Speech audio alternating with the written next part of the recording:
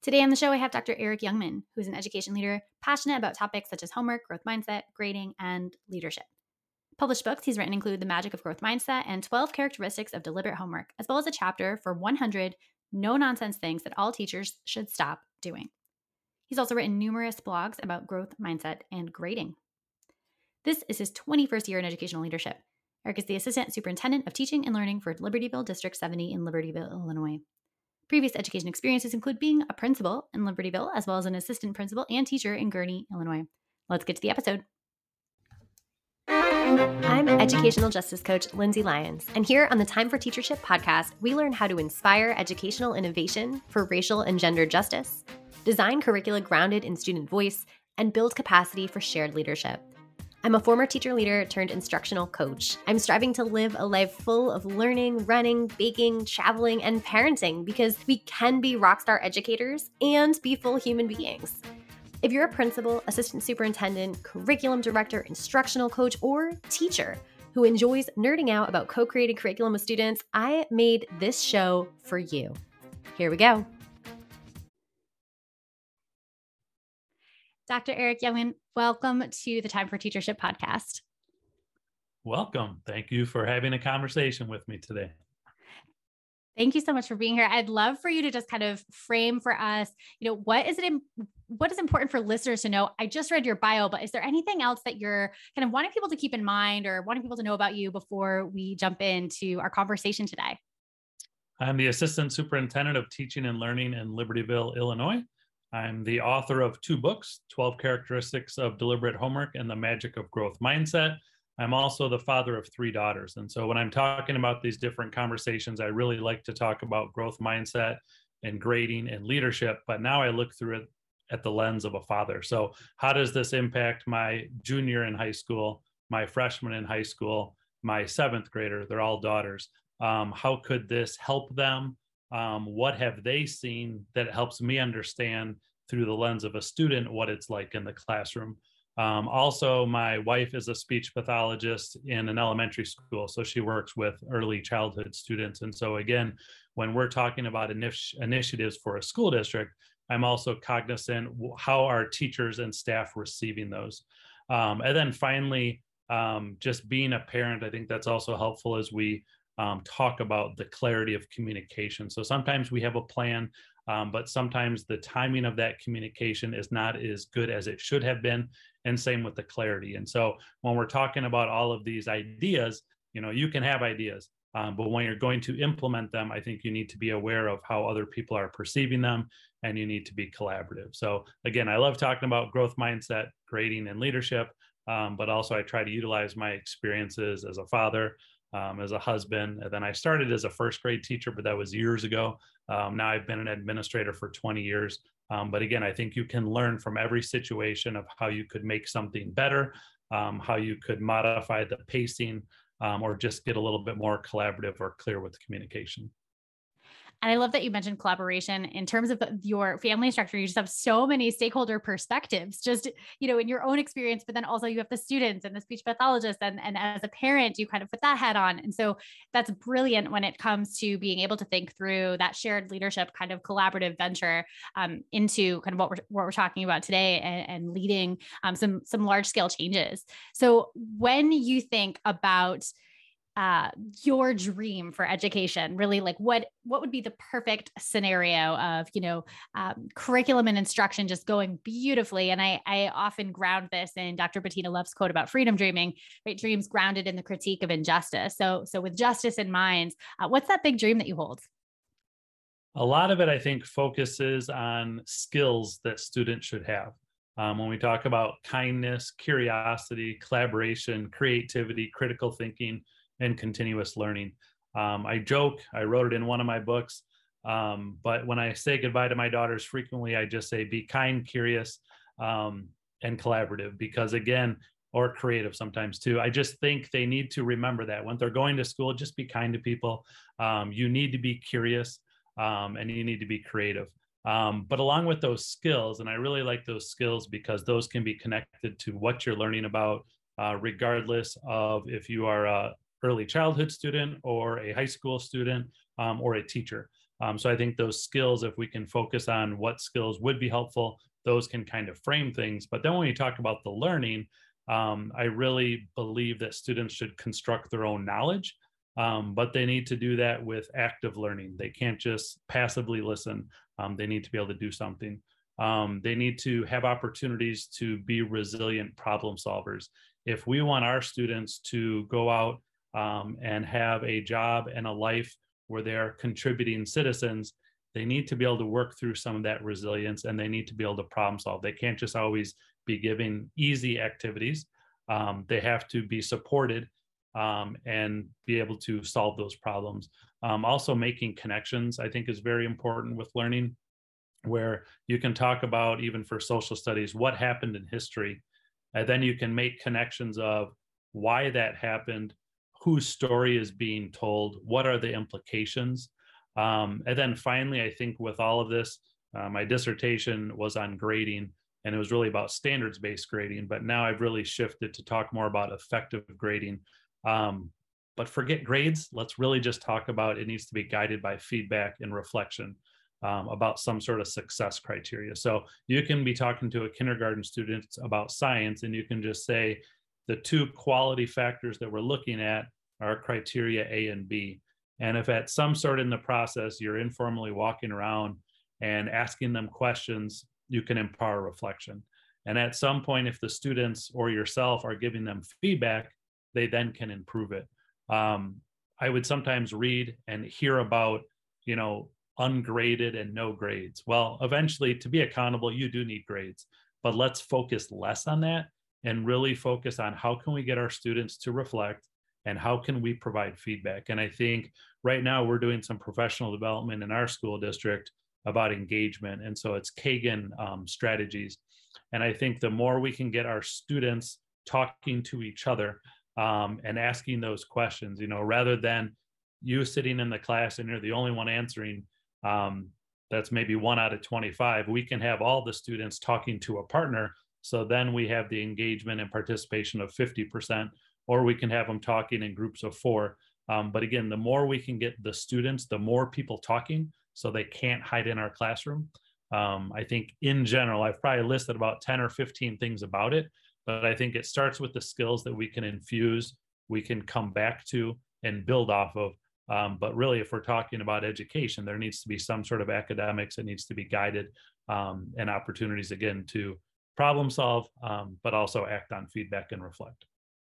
Oh, wow. That's so beautiful. And actually, I think that aligns perfectly to what I was going to ask you about next. When I've been kind of playing around with the stages of curriculum implementation. So sometimes I'll work with a school or district and they'll say, okay, I want to do this justice-based curriculum thing. And they'll jump right to what I would consider kind of the final stage. So we're kind of revamping lessons and we're pulling in really interesting texts and perspectives. And we don't have any of the foundational things that you just described that are critical to be able to do this work. And so I heard you describe things like student voice, right? And thinking about embedding that student voice and hearing students speak, right? Students talking to each other, getting that curiosity, thinking about how we grade, linking to standards, right? Thinking about that assessment piece and that feedback.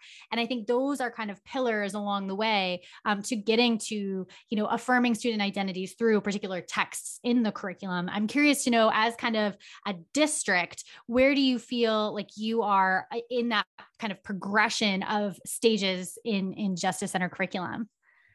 I think with a lot of things, you kind of are at all of the stages at the same time. So I'm looking at your visual that talks about, like, the first stage is mindset and relationships. And I think mindset is critical. So you have some sort of common vision or values or conversation and language. So I think the mindset is important, and same with relationships. You have to be able to make people feel like they belong. You need to have empathy. You need to include people. So just at a surface level, I mean, we do have a common vision, and we are really focusing on relationships. The pandemic has been awful, but one of the things that it did highlight was the importance of relationships. And I think schools and educators and families were reminded that that is a critical part. So now we're making more time for that, and we probably should have before. The next part of choice and voice, I think the more we can provide our students with choice, the better. Kind of like a parent, you can just say there's 3 things you want to get done. You just give that child the choice of which one they want to do first. You might want to say, this is a mandatory task you must complete, but once you are done, choose between these, or choose how you do it, or how the product. So I think that choice is important, and same with the voice, where you need to get that input. The students can't always be making all of the decisions, but at times you should allow them to provide feedback. When we're talking about information or initiatives for a school district, a lot of the times it's just easy. Just ask the parents, or even ask the students. The students are surprisingly extremely smart. They'll tell you how they see it. We added now 2 middle school students to be on our school board as students. And again, their first day was yesterday, but just listening to them talk, I'm really looking forward to their future conversations and input, because they're experiencing it right now. The third part was about assessment. I think assessment is critical. I think we've focused a lot on assessing academically and behaviorally, but I think now the bigger focus is how can we support, differentiate, and empower. So not just academics. I talked about we're focusing a little bit more on relationships now. Now, how can we behaviorally understand how all students are doing to see if we can provide more support? So I really think that differentiation and support is going to be critical. And then finally, we're talking about affirming student identities and experiences. I think we need to figure out what's developmentally or age appropriate, but really think of whose story is being told or left out. When we're talking about social studies, how can we show and highlight experiences and characters and people in history who are different, or are who similar to some of the people in our current society, our schools, and our classrooms. And I know Sims Bishop worded it well about the mirrors, windows, and sliding glass doors. So we recently have done some case studies to start talking about that a little bit more in our school district, where again, I think we have to provide these opportunities for our students so they can see themselves and make connections with other people that we're learning about. Beautiful. I love that response too, of just being in all the places at the same time. Right. And like, even if you're kind of moving forward in a stage, you're consistently going back and refining. I think COVID is a great example of how many schools and districts have realized the importance of that. And it sounds like you guys are doing a phenomenal job. Super cool how you're kind of tapping into each of those pieces and all that you're doing. I think a huge piece for this, and I think you touched on this a little bit in terms of like working with the case studies and working with the content in alignment with developmental appropriateness and that kind of thing. There are certainly, I think, mindset shifts that need to happen when teachers or leaders or families even are trying to see education in a way that is different than it's historically been done. And so making changes like this, especially large scale district changes, can be a challenge, can face resistance. And I'm curious to know what mindset shifts you have either seen, helped people through, think are important for doing this work. I think ultimately we need to be respectful and really focus on relationships to really enhance belonging. We need to help them understand that there are students in our town, in our state, in our schools that we need to connect with and make sure that they belong. So I think you can do that in a variety of ways, but also just, empathy and understanding different perspectives and experiences. You can say that you had an experience and that is your perspective, but how can you really value and appreciate and embrace some of those other perspectives that we might not have heard? Same with connections. How can we empower connections to people's history? Ask them to learn about their family so then they can build off that. So I think connections are important. Equitable opportunities. I think we need to be cautious with that word, but at the same time, that can be a lens to analyze what we're currently offering. Can we make sure that it really is equitable for everyone? There might be people whose parents are less involved or who will not provide as much feedback or questions about it, but how can we just proactively support them to really get them to perform the best they can? And then finally, we can talk about a lot of things, but really how can we, and when we talk about civics too, how can we empower some of that positive change? It doesn't need to be huge and drastic, but at the local level, just with involvement or questions or just opportunities, I think ultimately talking about it is great, questioning and reflecting it, but ultimately, hopefully it can impact some positive change as well. I love that. Yeah, I think so many times we talk about, preparing students for after they graduate. And it's like, well, what can they do now in this moment, right? To be leaders in their communities and have actual authentic opportunities. So we talk about assessment, and like, how can we assess from an academic lens and all of that, but also have students make an impact, right? From civic engagement standpoint. So I love that point. And just to quickly go back to, I know you mentioned being cautious, I think you said, with the equity term. Can you just say more about that for listeners who may not know? I just think it's with a lot of things. Sometimes people will put a word out there and it may not appropriately fit in. But if it's said in the right way for the right purpose, or again, just used to every now and then, or as one of your areas to look at, I think it can be helpful. But just still, sometimes there is terminology that is used incorrectly or used incorrectly, really, to leverage an impact. And I think that has a larger negative impact when that is used. But without even asking the questions, we should be using that as a lens. How can we think of each of our students? How can we think of the environment and the world that they're growing up in, just to understand those different perspectives? Yeah, that makes so much sense. I just think about how when people are like, adding equity to a practice, for example, or a data analysis tool, and they're not actually being thoughtful about equity, and it's just like slapping the word on there doesn't make it equitable. And I think that's a great point. And when we use language to be incredibly precise, I think diversity is another one that I often hear misused, right? When we talk about I'll often talk about, I worked in a school that was highly diverse and a school that was not highly diverse. One of the highly diverse schools with students from 50 different countries. That's a diversity of countries. And not highly diverse is a school where 99% of students were racialized as Black and brown. That's not highly diverse. That's like the same racialization. Yet people will say, oh, that's a very diverse school, right? And so it's like diverse from what? And so this kind of like treating whiteness as this norm that everyone else is deviant from, and using diversity in that way is actually counter to what we're trying to do, right? When we're teaching for justice. So I really appreciate your call to be precise in our language and intentional with that. So thank you for naming that. And even with equity, sometimes people talk about equity and diversity. Well, you can't create the diversity. So it might be equity and inclusion. Yes. But choosing the correct words. Yeah, excellent point. So in terms of like how we do this, so you talk a lot about, as you said, growth mindset, grading, leadership. I think you mentioned a ton of different practices kind of embedded in when you were talking about being at all the stages. What are kind of these actions that are required to get to the dream you described? What are the things that have been really successful for you as a leader in your district? What are the things that listeners could really learn from you in order to kind of bring to their own spaces? I mean, I think just awareness and collaboration and flexibility and patience are the most important, because we need to be aware of the experiences of everyone. We need to work together.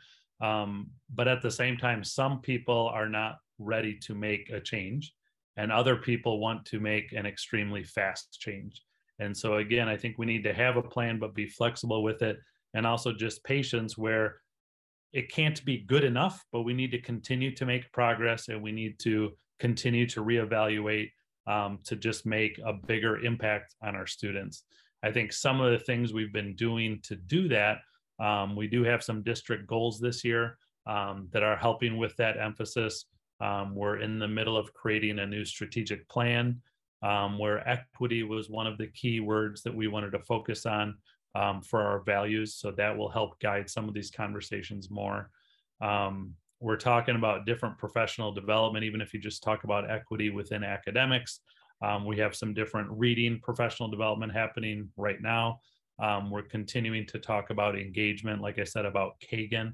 And I think that's important too, because again, it's just enhancing the opportunity and interactions of all the students in the classroom. And so equity sometimes can look different, but it might even just be of participation. I'm sure my 3 daughters are great kids and they'll volunteer and they'll typically have the right answer. But if one of them is more shy than the other, I still want them to have the opportunity to talk with others. If someone is unsure, I would like them to first be able to talk about it with a partner or in a small group, and then they might feel more comfortable sharing. So I think some of those, when we talk about equity, I think there's some academic opportunities that we can continue to build on. And then also we're doing some work with PBIS, where we're looking at classroom and building expectations. And again, I know that's another area we can look at within equity, regarding the equity, regarding the behavior and the consequences and the students that are involved. So again, I think there's a lot of areas for growth, but I think we're having a lot of positive conversations to kind of build some momentum. I love that. I'm just trying to think of like diving into a topic here. I love that you've talked about the strategic planning process a little bit and like what that kind of looks like, what your goals are. And I also know that grading is a huge area of expertise for you. So I'm curious to know if there's one of those that sounds like you might want to dive in and kind of tell us a little bit about like what that was like. So I don't know if you know, where the district was in terms of grading and where they are now, and talk kind of about how that process moved forward. Like what did it look like in practice to have that collaboration be present? Or in the strategic planning process, I'm always interested in like how people are doing that and getting stakeholder engagement and collaboration there as well. Either one.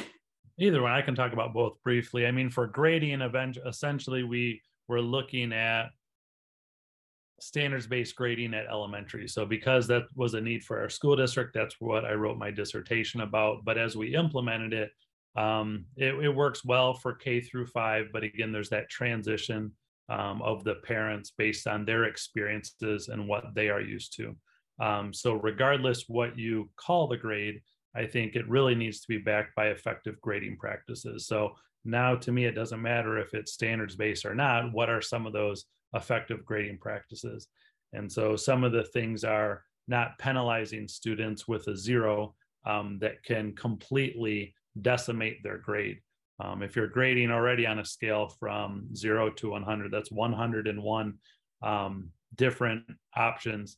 And that's going to create some challenges too. But if you give them a 0 and you average that with 2 90s, you know, their grade is an F essentially. And so they don't need to be allowed to redo every activity or every assignment or every assessment, but you can provide a process of what they need to do and what they need to reflect. And then they can make up portions of some assignments or assessments, because again, you want them to have the learning and the understanding more so than the grade. And so for those final assessments, don't allow any redos, but building up to that, kind of like the athlete, you don't want to penalize them for practicing before their performance. And so I did my dissertation. I've been working on it for a long time. I think I finished it maybe 5 years ago, but even since then, I continue to, you know, read literature about it. I really like what Tom Guskey says with a lot of his recommendations. But a lot of it is just, you know, how can we also, for example, provide feedback during the learning process? Because if you have an assessment and you give the feedback and you move on to the next unit, they're not acting on any of that. So even if you could provide feedback at half or 2/3 through the learning before you give that final assessment, that's another option. So I could talk about grading forever. I'm passionate about it. And I think there's a lot of changes that we can make just to really get the focus on learning. For strategic plan, we're starting to build on one right now where we talked about our values and a mission statement. And then now we're going to be sending out a survey and then including stakeholders in the process. And new this year, we'll also be involving some current and former students. So I think it's good to get their voice in the process as well. And again, the better questions we can ask up front, that can kind of guide some of our decisions. And I think we really do want to be future focused. If we're talking about preparing students for jobs that aren't even available right now, we really need to think a little bit differently. And that's why I think having those core activities or skills is really important to build off of as well. I love the idea of including former students too. I haven't heard anyone actually intentionally include former students, but what a brilliant source of ideas and, you know, the student experience than someone who's been through the entire system. I love it.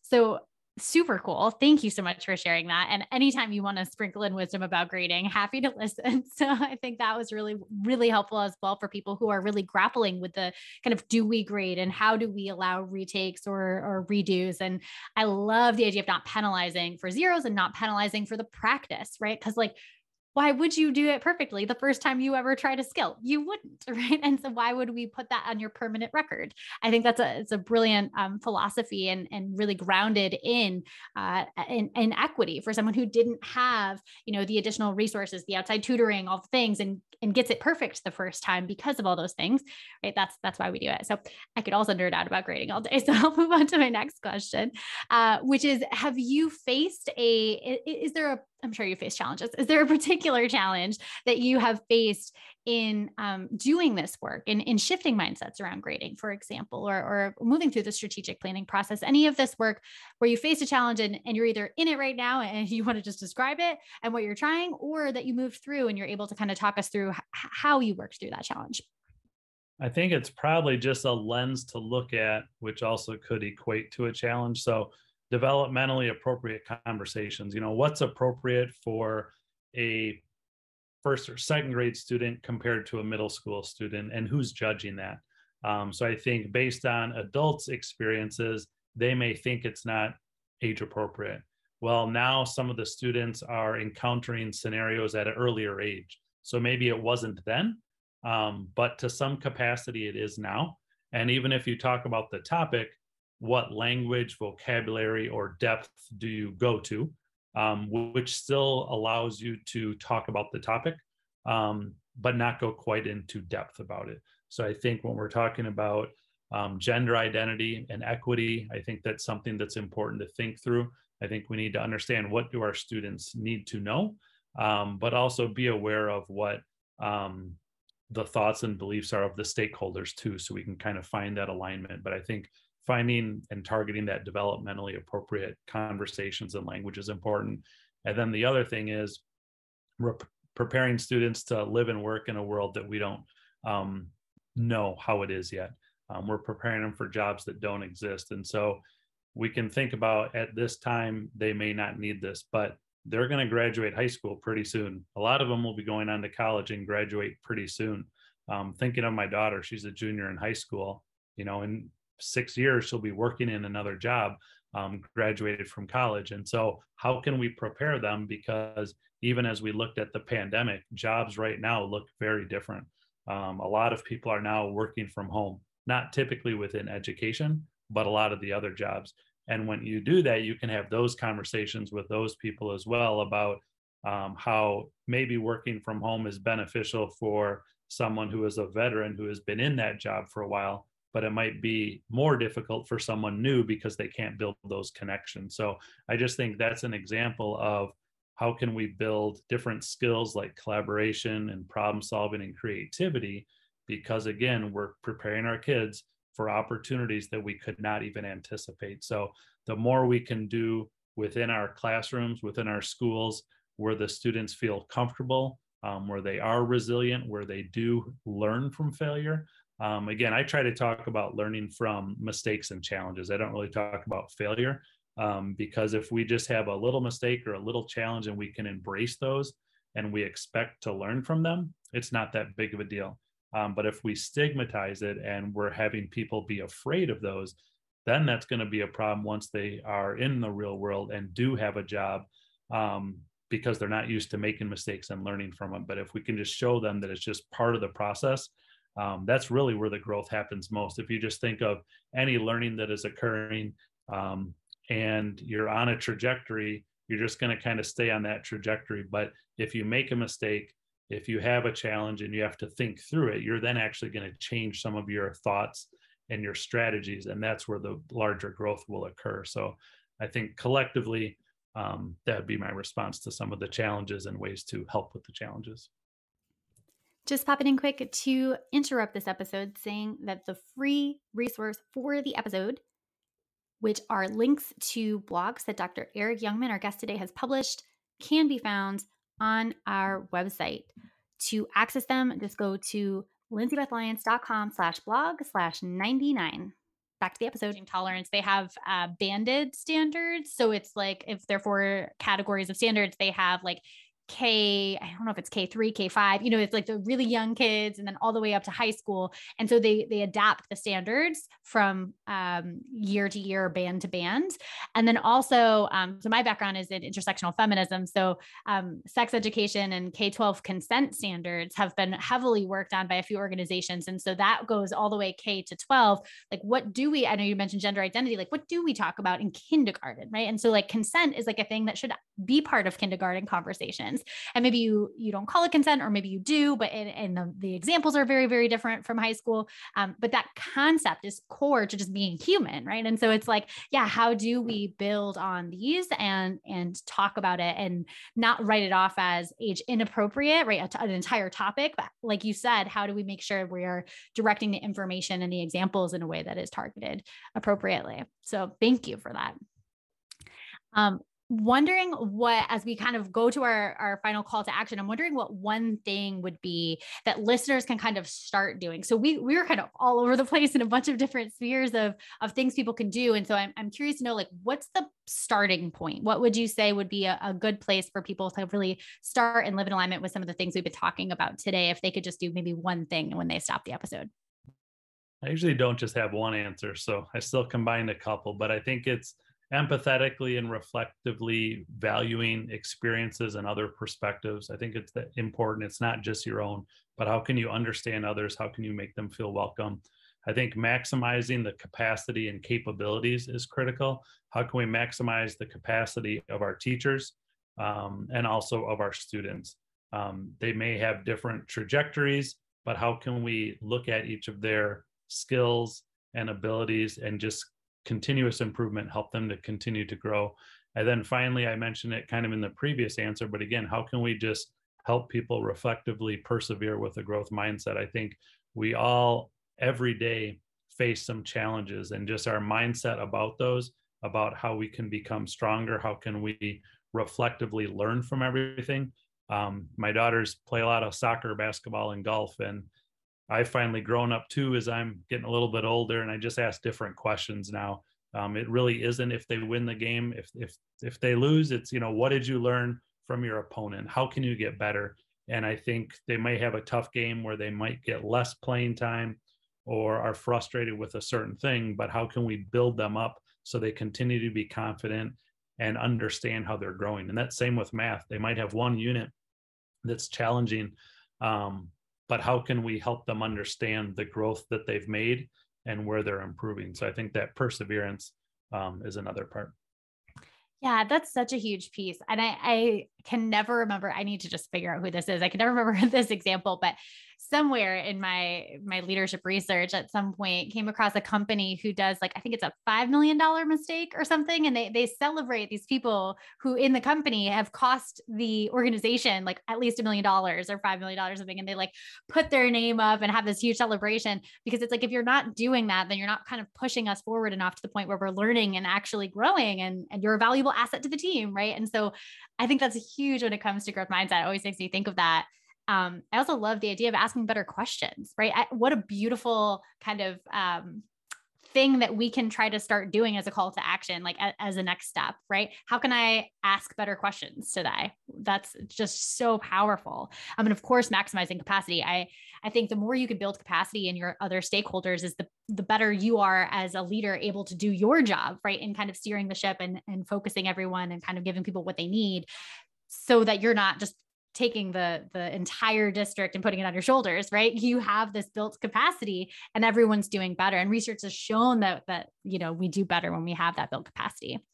So I think in the spirit of learning and growing, and you have said that is, a key piece to this work and to your district's values. I'm curious to know just something for fun that you have been learning about lately. It can be related to your job. It could be totally different, like golf, for example, but anything that is interesting that you've been learning about. I talked about strategic planning and the engagement structures. Another one is sometimes I'm able to read books before they're published and provide feedback to the author.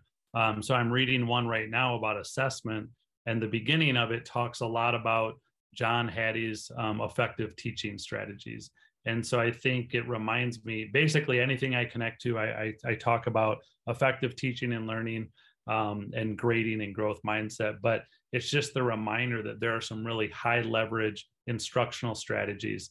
One of them being feedback. Actually, a lot of them have to do with growth mindset, but I think just for good instruction, good professional development for our teachers, we can come back to that, because if we're trying to help our students the most, we should understand which instructional strategies have the largest impact. And so again, it wasn't purposeful, but as I'm reading that, then I'm making connections with that.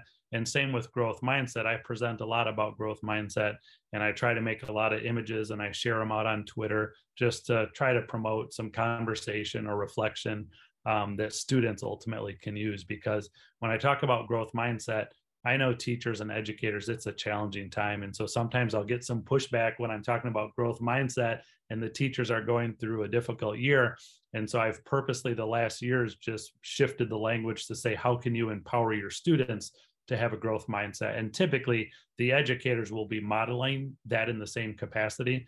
But I think changing that a little bit is also helpful. But I think as we're talking about growth mindset, we can also talk about looking at others. And so I've been reading some articles lately about failure, and it's hard to analyze your own failure. But if you're looking at the mistakes or challenges of someone else, you can explain it and you're more open about it. So I think the more we can learn about other people's mistakes and talk about it, if you're learning grammar or math and you provide an opportunity for the students to be the teacher, they can talk about what the mistake was, and it's just a larger, more open conversation. So I think really learning from other mistakes is an area I want to focus more on.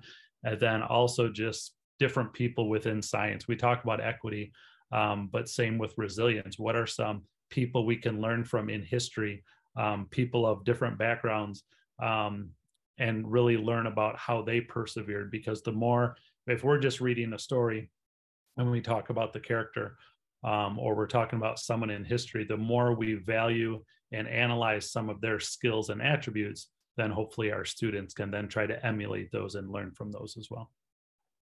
I love that. So I know you mentioned a little bit on Twitter. Where can listeners learn more about you, connect with you, see those awesome images and prompts around growth mindset? Where would you direct folks? Connect with me on Twitter at Eric_Youngman, and it's ERIK. I spend a little too much time on Twitter just trying to learn from other teachers and educators throughout the US and the world, actually. And then I do have my own website, so ericyoungman.com. I have some of my blogs that I've written. I've probably about 12 blogs up there about grading or growth mindset or parenting. Lately, I've been asked to write about parenting, so I have a couple blogs about that. And then my books are there as well. Awesome. And as a new parent myself, I'm excited to check out your section on parenting. So I will definitely do that. I wrote 2 blogs in the spring, so check them out. Excellent. Excellent. And thank you so much, Dr. Eric Youngman, for being on the show today. I really appreciate all of your wonderful insight. And we will link to all of those pieces that you mentioned in the blog as well, so folks can find them. Thank you for your work, Lindsay. I appreciate the questions and your areas of focus, because I think they're important for our educators, our parents, and most importantly, our students. Thank you. If you're leaving this episode wanting more, you're going to love my live coaching intensive curriculum bootcamp. I help one department or grade team create feminist, anti-racist curricula that challenges, affirms, and inspires all students. We weave current events into course content and amplify student voices, which skyrockets engagement and academic achievement. It energizes educators feeling burnt out, and it's just 2 days. Plus, you can reuse the same process anytime you create a new unit, which saves time and money. If you can't wait to bring this to your staff, I'm inviting you to sign up for a 20-minute call with me. Grab a spot on my calendar at www.lindsaybethlyons.com/contact. Until next time, leaders, continue to think big, act brave, and be your best self. This podcast is a proud member of the Teach Better Podcast Network. Better today, better tomorrow, and the podcast to get you there. Explore more podcasts at teachbetter.com/podcasts, and we'll see you at the next episode.